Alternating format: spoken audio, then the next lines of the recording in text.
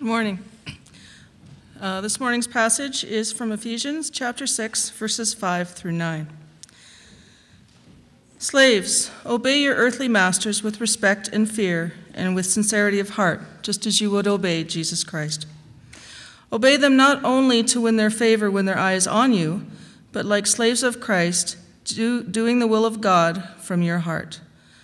Serve wholeheartedly, as if you were serving the Lord, not men, because you know that the Lord will reward everyone for whatever good he does, whether he is slave or free. And masters, treat your slaves in the same way. Do not threaten them, since you know that he who is both their master and yours is in heaven, and there is no favoritism with him.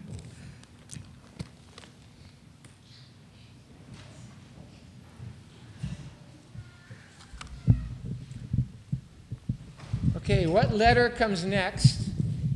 Oh, I better make sure this is on. I did this once before and left it off the whole time.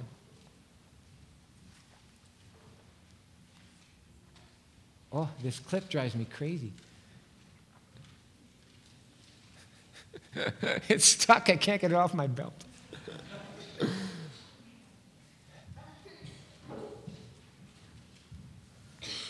Well, you know, oh, there we go. All right.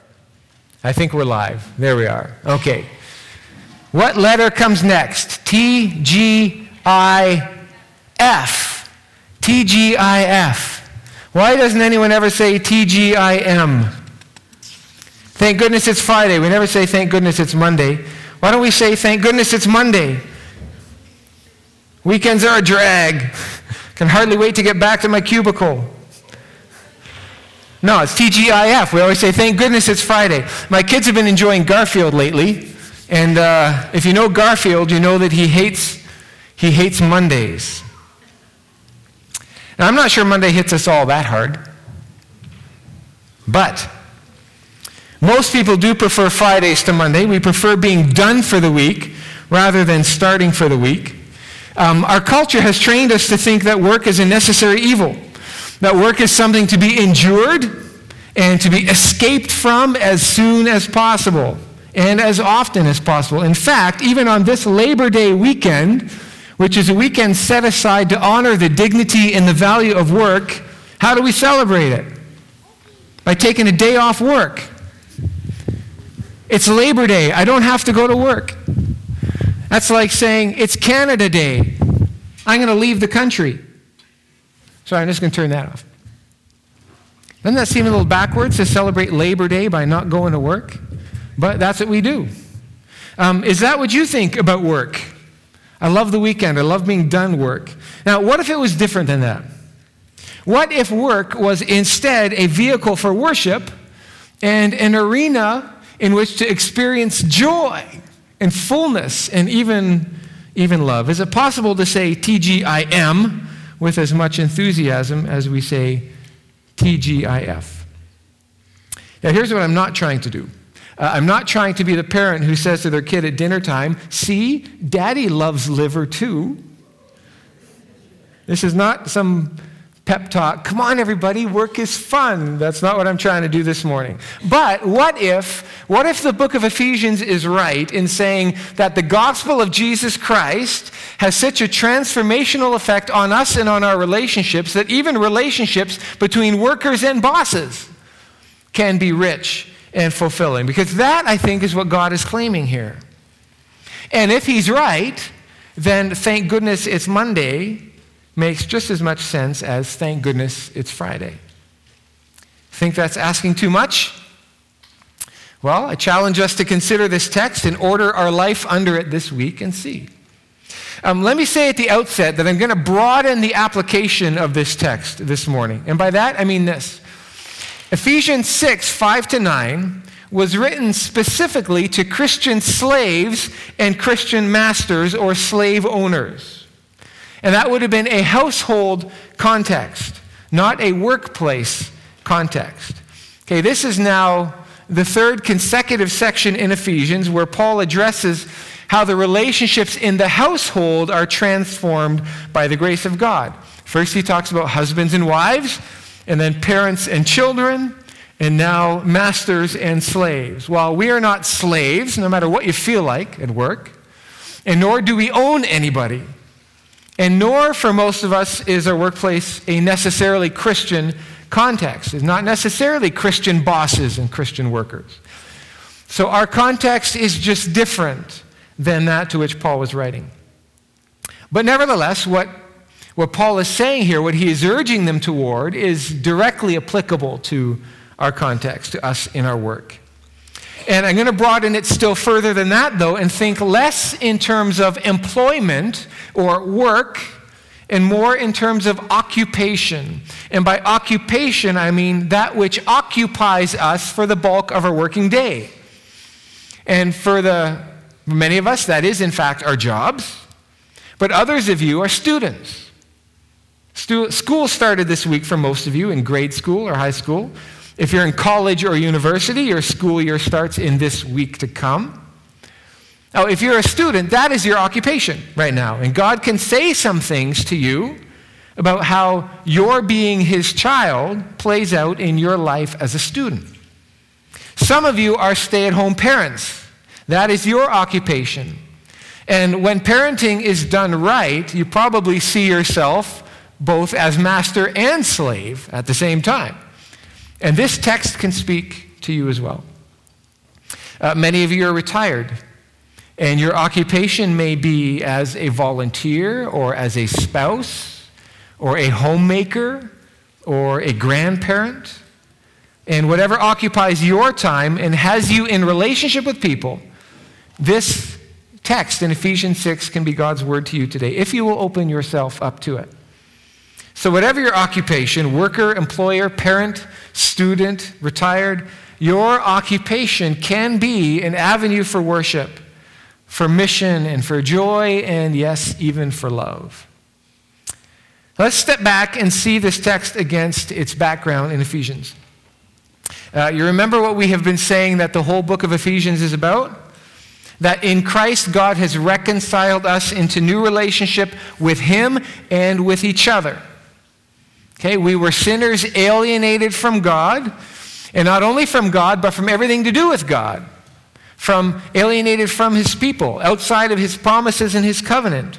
Alienated from his grace, his favor, his blessings. But even though we were alienated, God acted in kindness toward us, and by the death of Jesus, forgave us our sins, made us his children, and incorporated us into his people. Which means that we also are family members with each other. And there are practical implications for how life is to be lived in relationship with God and as a part of God's people. And every verse, every teaching, every instruction in the whole book of Ephesians has to do with this great reality, walking as children of God. I'm going to switch to this mic, if that's okay. I think mine is clunking around a little, Frank. That's all right.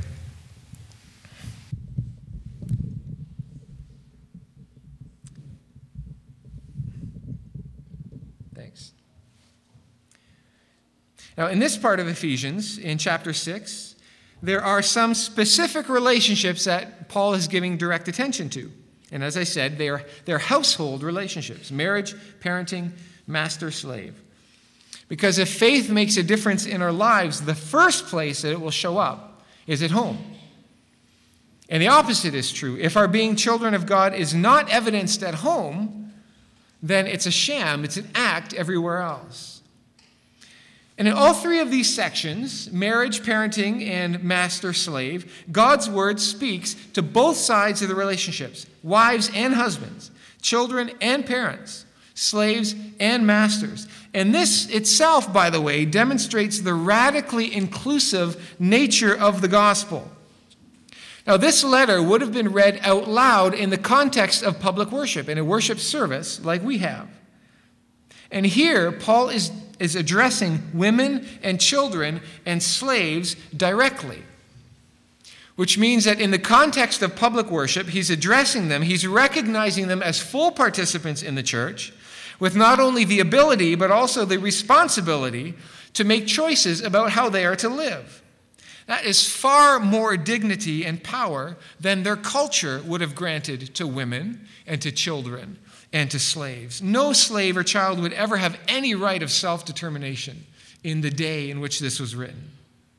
God really does raise up the poor from the dust and lift the needy from the ash heap, making them to sit with princes and to inherit a seat of honor. The gospel is radically inclusive. And so God speaks not just to masters, but to slaves as well. And by the way, as well, God is not affirming slavery here. But what the Bible does is teach how to live Christianly in a non-Christian world. In a world where as many as half of the population of Roman cities would have been slaves, where slavery was considered normal by everybody, including the slaves, and where sudden, widespread emancipation or freedom would have meant economic collapse. The Bible doesn't call for abolition. What it does call for is for Christ to be the central factor in the relationship between a master and a slave. The Bible says, if you find yourself a slave, this is what it looks like to be a Christian slave. If you own a slave, this is what it looks like to treat them Christianly. And by addressing the heart and the transformation of relationships, the gospel already in the first century began to undermine the institution of slavery, and as one person has said, lit a fuse that eventually led to the explosion that destroyed it. And that, I think, is God's way. Don't legislate morality. Don't make it a political issue. But, church, live in such a way as to influence your culture from the insides, not so that slavery becomes illegal, not so that, fill in the blank, becomes illegal, but so that it becomes unthinkable, whether it's legal or not. Now the text.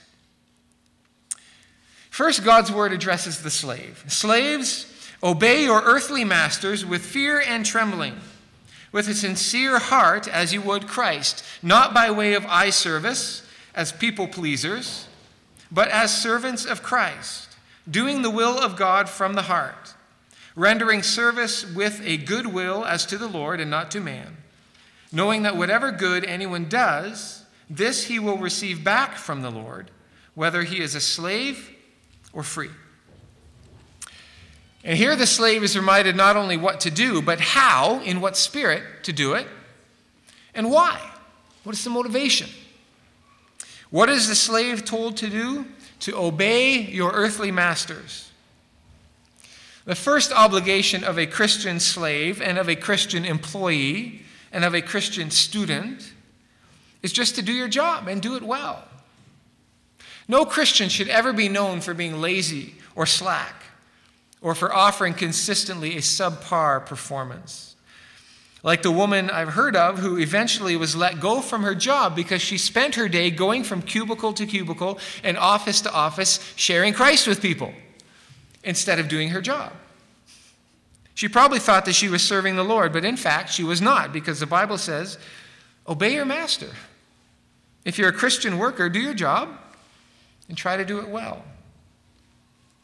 But the Bible doesn't leave it at that either, and nor should it, because obedience has an inner dimension, which makes sense biblically. For God is routinely concerned less with what we do and more with how we do it and why we do it. And so Paul goes on to say, with fear and trembling, with a sincere heart, as you would Christ, not by way of eye service as people pleasers, but as servants of Christ, doing the will of God from your heart, rendering service with good will as to the Lord and not to man.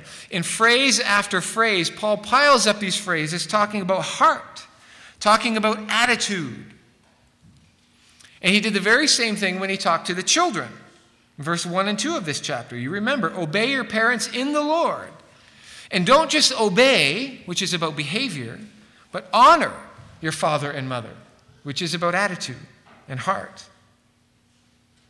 So slaves, employees, students, moms, whatever your occupation is, how do you approach that occupation? Well, as if you were serving Christ. The book of Colossians, which is the companion book to this book of Ephesians, Paul writes this, a familiar verse, I think, but many of us maybe don't know that he's writing it to slaves. He says, "Whatever you do, work at it with all your heart as working for the Lord, not for men.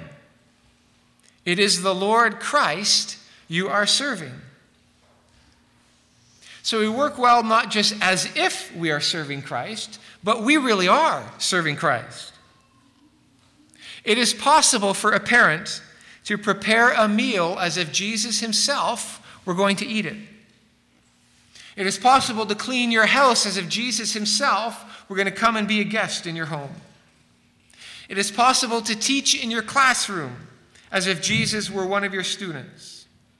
It is possible, student, to learn as if Jesus himself was your teacher, or as if you were training for a career of service to Jesus. It is possible for mechanics to work as if they were working on Jesus' brakes, and for medical professionals to treat patients as if they were treating Jesus, and so on. And in the church especially, to prepare a lesson, to practice music, to prepare a sermon, to clean a carpet, to track finances, to give leadership in service to Christ. Praise teams and choir. What if you chose and practiced music as if Jesus were in the pew on Sunday and you wanted either to honor him or to turn his thoughts toward his heavenly Father? It is possible to act as if you were Jesus' mom or dad, or as if you were Jesus' husband or wife. It is possible, whatever your occupation, to do it in service to Christ. And that, I think, is what is meant by the phrase "in fear and trembling." Not in a cringing humiliation before your master, but with the reverent acknowledgement that the authority under which we serve is ultimately the authority of Christ. But you say, "Yeah, but you don't know my boss. He's a petty man. He treats us like dirt. Shall I treat even him with honor and respect? You don't know my teacher." Well, 1 Peter 2 says, "Servants, be subject to your masters with all respect, not only to the good and gentle, but also to the unjust. For this is a gracious thing." Is it not to be like Jesus, to love your enemies and to treat others better than they deserve? And yes, it is possible to choose to relate to them in a posture of respect and honor, because it's not only them that you are serving, but it is Christ whom you are serving. And so then Paul also says, do it with goodwill, with sincerity of heart, and not just when they're watching you. Here comes the boss, look busy. But to do work with excellence and without complaining and with all your heart. Question: how might you feel about your occupation if you consistently said, you know what, I'm going to do this well today, and without grudging it, I'm going to give Jesus a gift of a good day today? This does not mean that you go flat out and fall exhausted into bed every night as if giving our best effort means never letting up even for a moment. Not at all. In fact, God repeatedly calls his people to the practice of Sabbath and rest and refreshment, to balance. In fact, I work better when I rest properly too. But can you imagine Jesus saying to you, you know, I appreciate the fact that you try to be good at what you do, that you try to give your boss a good day, and that you do it with me in mind. I really like that. Thank you for that. So let's do a heart check. What is your heart and attitude when it comes to your occupation? Doesn't mean you have to like your job either, or like your school, or smile all day, every day. But it does mean to check a spirit of complaint at the door. Students, when you know school is coming, how do you think it feel? Workers, when you're going back to work tomorrow or Tuesday, what does your heart do when you think about that? Then Paul also here says why we are to be like this, what is to motivate us in this. He says, knowing that whatever good anyone does, he will receive back from the Lord, whether he is slave or free. It's interesting that God holds out the promise of reward from God as a motivator. We sometimes think that we should do what is right because it's right, and that doing what's right is its own reward. Well, we should do what's right just because it's right, but God also says there is a reward for those who do what is right. And I'm telling you this now so that it will help you do what is right. God says there is a reward for whoever does what is right. And God does this a lot in Scripture. I don't know if you notice this or not. If you bear up and remain faithful under hardship, there is a glory coming your way. If you live the life of faith, there is a crown of life waiting for you. Honor your father and mother that it may go well with you and you may live long, and so on. And if you serve your masters well, working hard for them and for my sake, I will reward you for that. I see it, Jesus says. I keep track. See, masters have the power of life and death over their slaves, but slaves are not exhorted to work hard because of that, because there's somebody over them with power in their life, but because of Jesus and because of reward. You work for a paycheck, but you are not exhorted to work hard because their boss is paying you, but in service to Christ, and because Christ rewards faithful service no matter where it's rendered. How will Christ reward you? I don't know. He may reward you with affirmation and favor at work, with a raise and a promotion, or a transfer to something better for you. He might reward you in a way that seems entirely unrelated to work. Some blessing that your car should have broken down but didn't, or I don't know. Maybe your reward will not be until the other side and we're face to face with him. I don't know. But God tracks the good that we do. None of it escapes his notice. And every good thing, he says right here, will receive its reward. And we can be motivated by that. So in your next week at work, in this season as a student, in your daily life as a parent or a spouse, can you choose to fulfill your occupation well with a good attitude in your heart and in your mind, and with Christ in mind? As we do that, that becomes worship. And there's potential for joy. And we begin to express love. So, slaves, workers, others. Then Paul addresses also the masters. And rather than just reiterate everything he's just said, he simply says, masters, do the same to them. Do the same? Obey? Well, no, but treat your slaves with the same attitude, with sincerity of heart, and with goodwill, as serving Jesus. See, again, a Roman master had absolute power and authority of life and death over his slaves. He could do anything he wanted with them for any reason or no reason. But when a master and a slave were both Christians, there was a new equality. And the slave was still a slave, but not only a slave, he was now a brother as well. And just as the husband was to love his wife and use his authority to serve her interests, and just as a parent was to love his children and not use his authority in an abuse of power, but to nurture and to care, so also a master who had absolute legal power of life and death over his slave was to care for his slave and not abuse this power either. And so stop your threatening, the text also says. See, in any Christian relationship where there is authority, marriage, parenting, work, leadership, church, it's never about power. It can never be about power. And if you find yourself in a position of authority, if you're a boss or employer or a teacher or a parent or a husband, do not threaten. And threaten here has to do with attitude. It is often appropriate to warn of consequences, but threatening is an abuse of power. It's manipulative. It's dark. And you notice that Paul said the same thing to fathers, calling not for the use of power, but for its restraint. Fathers, do not provoke your children to anger. Masters, do not threaten. And what is the motivation here? Again, it's the future action of Christ. For the slave, it's the promise of reward. For Christ rewards all for their good, whether slave or free. For masters, it's an implied warning of retribution. Stop your threatening, knowing that he who is both their master and yours is in heaven, and there is no partiality with him. For whether slave or free, no evil or unjust act goes unnoticed either. Again, the Roman culture offered masters complete freedom from consequences in their treatment of slaves. You could do anything they wanted, and there would be no consequence.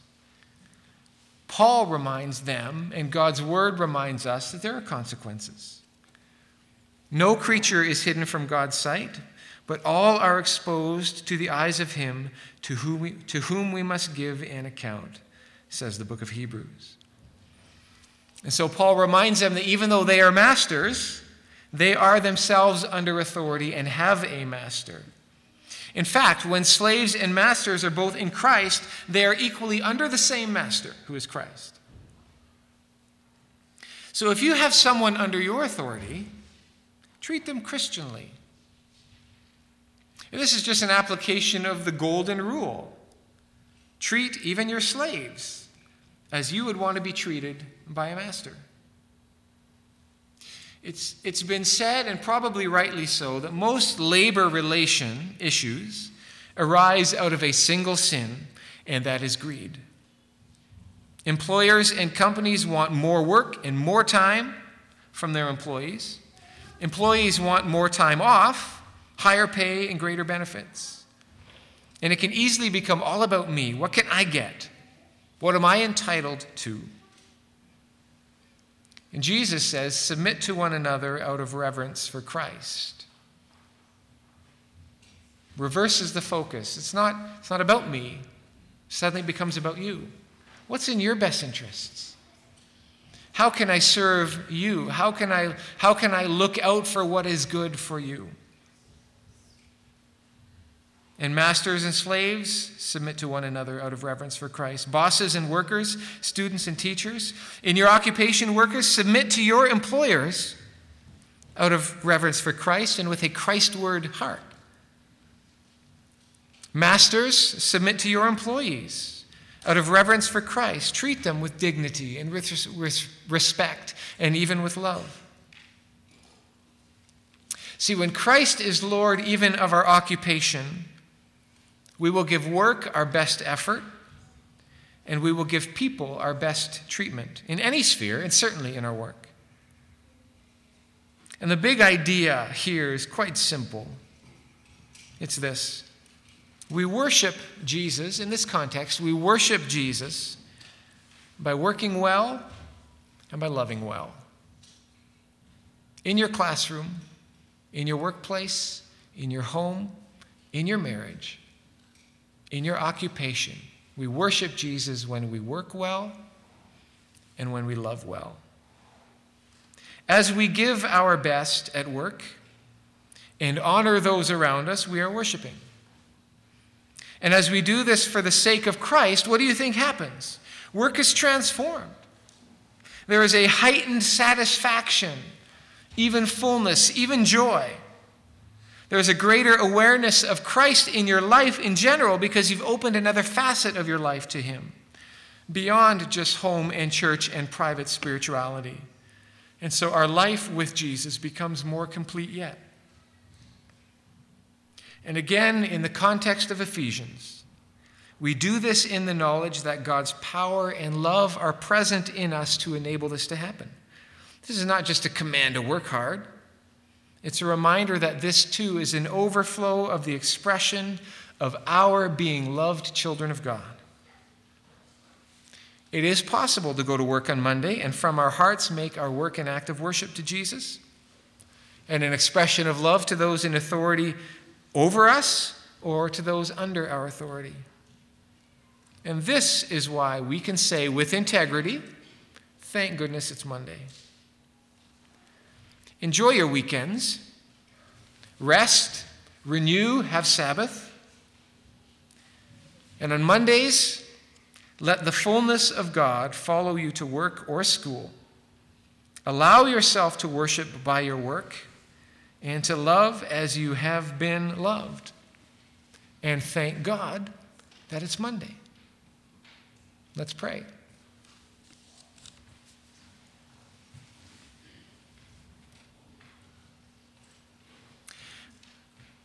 Lord, we've talked about something just pretty practical today. All of us have an occupation of some kind. And I pray for your help in just understanding your scripture so that we can approach our occupation as you would have us approach it. Not just in the way of doing it right and behaving correctly, rolling up our sleeves and making sure that our 8.5-hour day is a good 8.5-hour day, but with goodwill and sincerity of heart out of reverence for Christ. That there be something about our character and the posture of our heart at work that is pleasing and good. That we wouldn't just do right, but that we would be right in your presence, and out of that, would do right. Pray for your help and blessing for each one of us in honoring you at work, living Christianly at work and at school and at home. That there too, the reality of you in our lives would transform us and overflow and make an impact.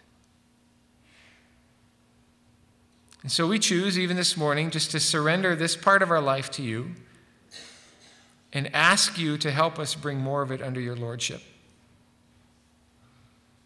I pray that we would worship daily in the things that you give us to do. And we pray this in the name of Christ, our Savior, who redeems even work. Amen. Amen.